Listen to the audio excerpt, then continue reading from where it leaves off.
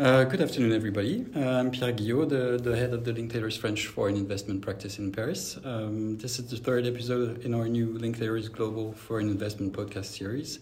Throughout this series, Linklaters lawyers from across our offices will be joined by speakers from regulators around the globe to bring the view from across the table on topical issues and insights into what expects of reviews in their jurisdictions. If you have any thoughts or queries on the content of these podcasts, please do get in contact with a member of our Global Antitrust and Foreign Investment team to discuss how we can assist you in your organizations. Today, I'm really pleased to be with Marie-Anne Lavergne, the head of the French Foreign Investment Bureau, and Clémence Largé, her deputy, to discuss the French regime and share views on how it operates. So, warm thanks for accepting to be with us. And to kick things off, could you remind our listeners of the history of the French foreign investment rules, since they've been applying in France for much longer than in a lot of other European jurisdictions?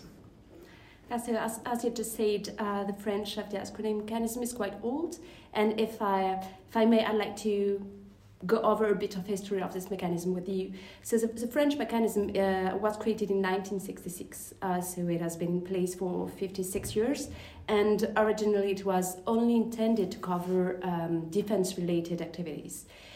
In 2014, there was a political milestone for the French mechanism, and its scope was extended to activities which could be qualified as civilian activities in comparison with the original defense-related activities. So by now, foreign investments in activities, for example, essential for the supply of energy, of water, the protection of public health, or the R&D in some critical technologies were covered by the FDI screening. There was some minor changes between 2014 and 2019 in the mechanism, and the latest major political step for the French FDI screening mechanism is the Pact Bill, which came into force in April 2020. These changes consisted in first further strengthening the FDI screening mechanism, and in particular the sanction powers of the minister in case of non-compliance of the regulation, and second, further extending the scope of the screening.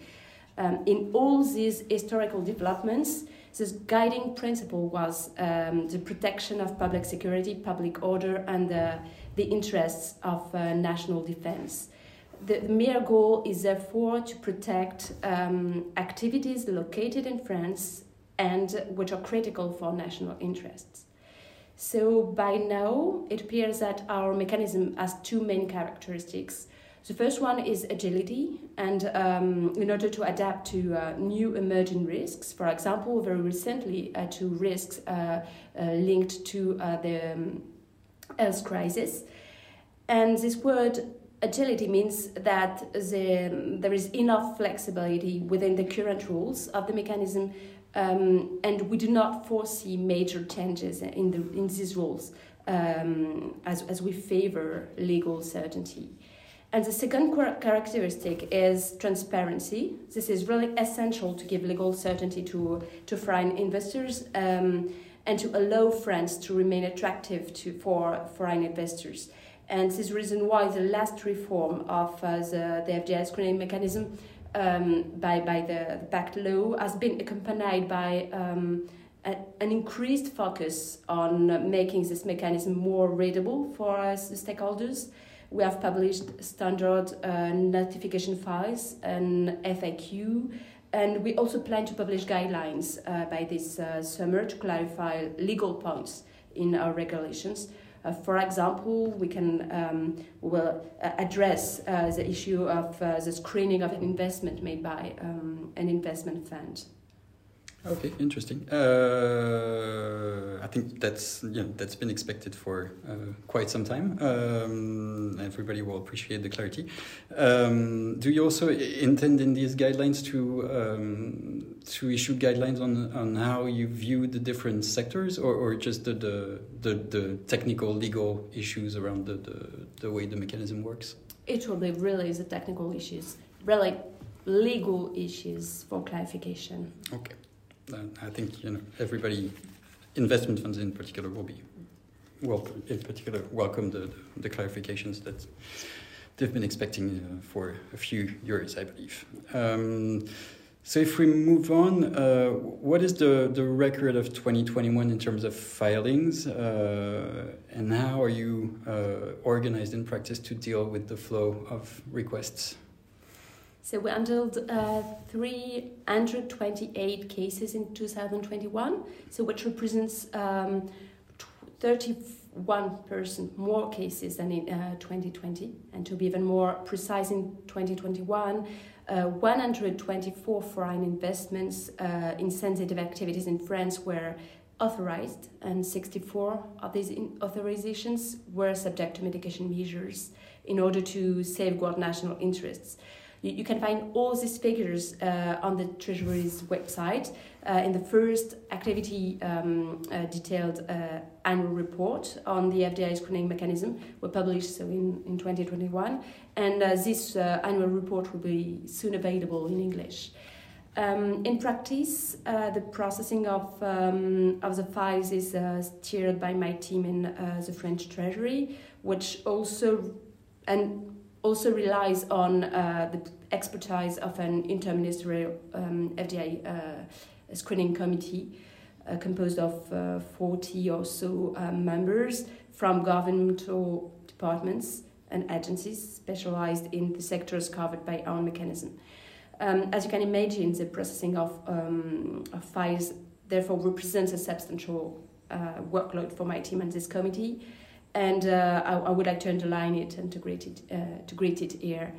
It is also more so as the regulatory timeframe for FDI screening in France is very short. It is at a maximum 75 working days compared to that of other countries, which is more than 3 months.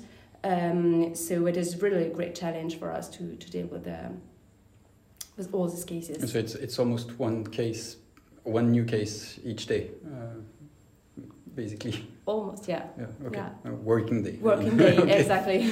Yeah, that's a lot of work. And do you actually use the 75 days that often? Because in our own experience, it's usually much faster than this in practice. Well, it depends on the case because it depends on the technical aspects of each file and its characteristics, but we never go over the 75 working days. Why? It's just because if the minister does not issue any decision, the file is rejected. Yeah. So so when you look at the French system and benchmark it against the system of other member states, how do you compare to the other member states in your view? Well, as you said earlier, the French mechanism is a bit older than some in other EU member states. But however, we clearly witness growing convergence between the characteristics of screening mechanisms within the EU, and especially since the EU screening regulation came into force in 2019. In any case, the decision remains in the hands of the host country, whether the investment should be cleared or denied. But we really have the feeling that the regulation helps building a common basis across the EU. So we can see that the ground rules are more or less the same in every member state, thanks to this regulation that came into force in 2019. We see slight differences, however, when we take a closer look. For example, we share the general approach on the triggering of control. So wherever an investor acquires control over an entity, but there are some differences that remain as for the threshold of voting rights, for example, that triggers the control. And in France, we decided to make the rule as clear, simple, and foreseeable as possible for foreign investors. So the threshold is set at 25% of voting rights to be acquired by a non-EU investor only. And this is regardless of the sector that is targeted by the investment. Also, in France, contrary to some other member states, we do not screen greenfield investments, being the creation of a company in France, since one of what we call the eligibility criteria is the existence of a sensitive activity. It's also interesting to note that in France, in line with Italy notably, which are among the several member states that spearheaded the regulation, we have a broader definition of what a foreign investor is. We screen investments from French nationals that are settled abroad or from French companies having intermediary entities outside France. There is also one very important point that we wanted to highlight today is the fact that we paid careful attention to the compatibility between deadlines at national and European levels, meaning that the assessment at EU level is actually included within the time frame for the national assessment. And one last thing on this benchmarking question is that the slight differences do not prevent us from having a converging approach, as we can see in practice, on the way we mitigate risk to national public order and security. We can really tell from the discussions we had since 2019 on different specific transactions that the grid of analysis that is used by the member state screening FDI are very similar from a country to the other. Okay, thanks. You've touched on that just now, but how does it work in practice to apply the EU system on FDI screening? Do you often get substantial comment from the other member states? How do you see it working in practice, and what's your assessment on the mechanism?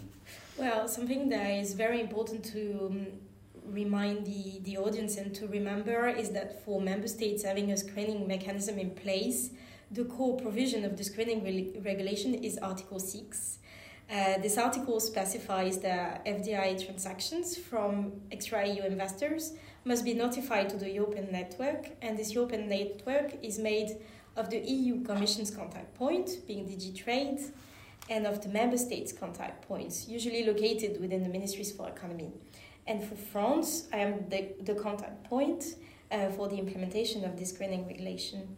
From the moment the case is notified, the network has between 15 and 35 calendar, that's important, to assess the transaction and the risk that are attached to the notified transaction. Member states and the Commission can ask questions, this is foreseen by the regulation, to the notifying member state, or submit comments or an opinion. This is also foreseen by the regulation. The content of the comments and opinion are not foreseen by the regulation, but we use it on a very frequent basis to share information with the screening member state. For example, regarding the background of the investor, or to share risks that are identified with regards to the notified transaction. We really feel like the dialogue between member states and the Commission is one of the key points that was made possible by this regulation. And something very important to us is that all member states actually take part in the exchange of good practices. In a nutshell, it turned out to work really well, this cooperation mechanism. It gives us a clearer overview of FDI transactions within the EU, and it also helped us on a national basis to further identify transactions that will be subject to FDI screening in France at a very early stage. When you say they have you have between 15 and 35 working days to get the comments, how does that work in practice? How do you combine it with our own 55 working days? Is it does it depend on whether you move to phase 2 review, the 15 and 35, or is it? Did you ever have a case where someone made last-minute comments or comments after you've actually already authorized the investment? No. In any case, we reserve our right whenever there is an extra EU investor to notify the case to the European network. So this is why we systematically ask for the notification form to be filled, and usually we notify the case to the European network very shortly after the case is filed with us at national level, pursuant to our legislation.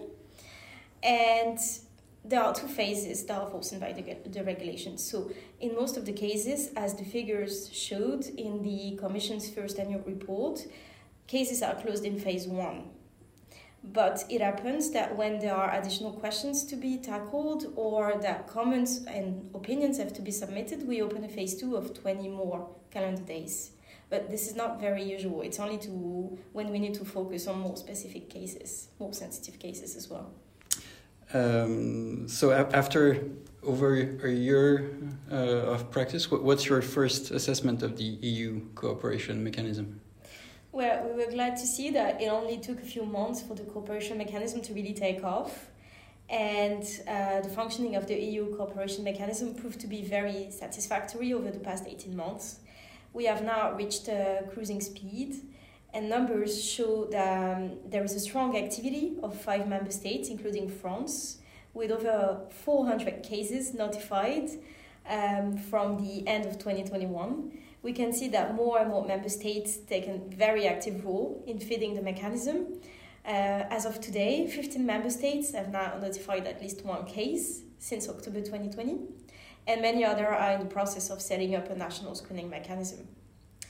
But if we look beyond the numbers, we can note that the implementation of the mechanism really also helped spreading a common FDI screening culture across the EU, not only at authorities level, but also throughout the stakeholders community. We had many calls, emails from investors and lawyers that were very interested and eager to learn more about the functioning of the mechanism.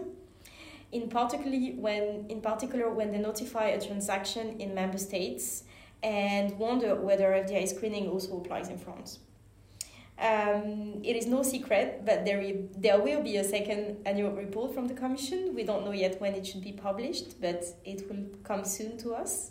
And we can see, speaking of the Commission, that beyond the implementation of the screening regulation, it reacted very fast, both after the COVID breakout and the armed aggression of Ukraine by Russia, to remind member states of the importance to have a full-fledged screening mechanism in order to better protect our common interest, and also in order to overcome the crisis more smoothly. And more generally, and on this, we strongly support the creation of full-fledged screening mechanisms in every member state, as well as the active participation of all member states in the EU screening cooperation mechanism. So if we move on to enforcement, generally speaking, our own experience that the French system is well accepted and that the level of compliance is high generally. But have you had to face cases of unreported transactions that should have been notified? Yeah, so first of all, I can confirm that the French FDI screening mechanism seems to be well known by stakeholders. We put a lot of effort on communication around our mechanism and on setting up communication channels with stakeholders. And I would like to emphasize here the high quality of these interactions. Nevertheless, of course, it can happen that we face unreported transactions, and in that cases, it's important to remind that if a foreign direct investment is made without prior authorization by the Minister of Economy, the investment is deemed null and void, and the investor is exposed to sanctions. These sanctions can be very harsh because they can go as far as ordering the investor to divest or to sell the acquired business. So this is quite disincentive to fraud, in fact. And in France, means that are in place to detect and report transactions. Internal means within the French government, but also through the EU cooperation mechanism, as Clémence mentioned it a few minutes ago. And means are also in place to help avoiding the situation when an investor does not know in good faith that its investment should have been screened. We have set up a procedure by which the foreign investor can seek an opinion from the Minister of Economy in order to confirm whether a French entity's activities fall within the scope of the FDI screening mechanism, and then whether an investment targeting this entity should require prior authorization by the Minister of Economy. This provides more certainty and predictability for the foreign investor and helps preventing unreported transactions. And how many of that kind of what we call the rescrit procedure in France, how many of those do you receive every year? Do you have an idea? In 2021, 41 files were investigated. Okay, and I think we're nearing the end. So if we exchange roles for a second, is there any question you'd like to ask to another stakeholder from across the table? Yes, is a good question. So perhaps as we see more and more countries, even within the EU, setting up the FDI's economic mechanism, there an impact on your practice as lawyers, or and on the way foreign investors plan the investments? Yes, clearly, it's become a very important part of transnational deals. So very often it's something we look at a very early stage of transactions, especially when on the sell side, to try and identify where there could be roadblocks. That depends a bit on the sector, but especially when you're trying to sell defense assets, for example, that's something you'll be looking at from the very, very beginning, because you're going to have to go speak with the authorities to determine what kind of investors you can look at to try and sell your defense business, whether you're going to have to carve out the defense business, for example. So that's a very important aspect of transnational deals,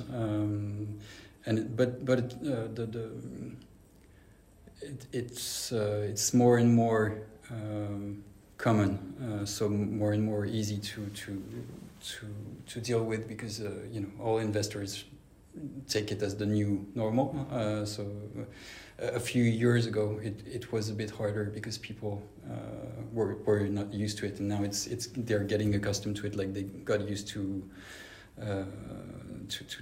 antitrust clearances, for example. So I think it's important, but it's becoming a normal part of the process. So hopefully it will be streamlined in the future.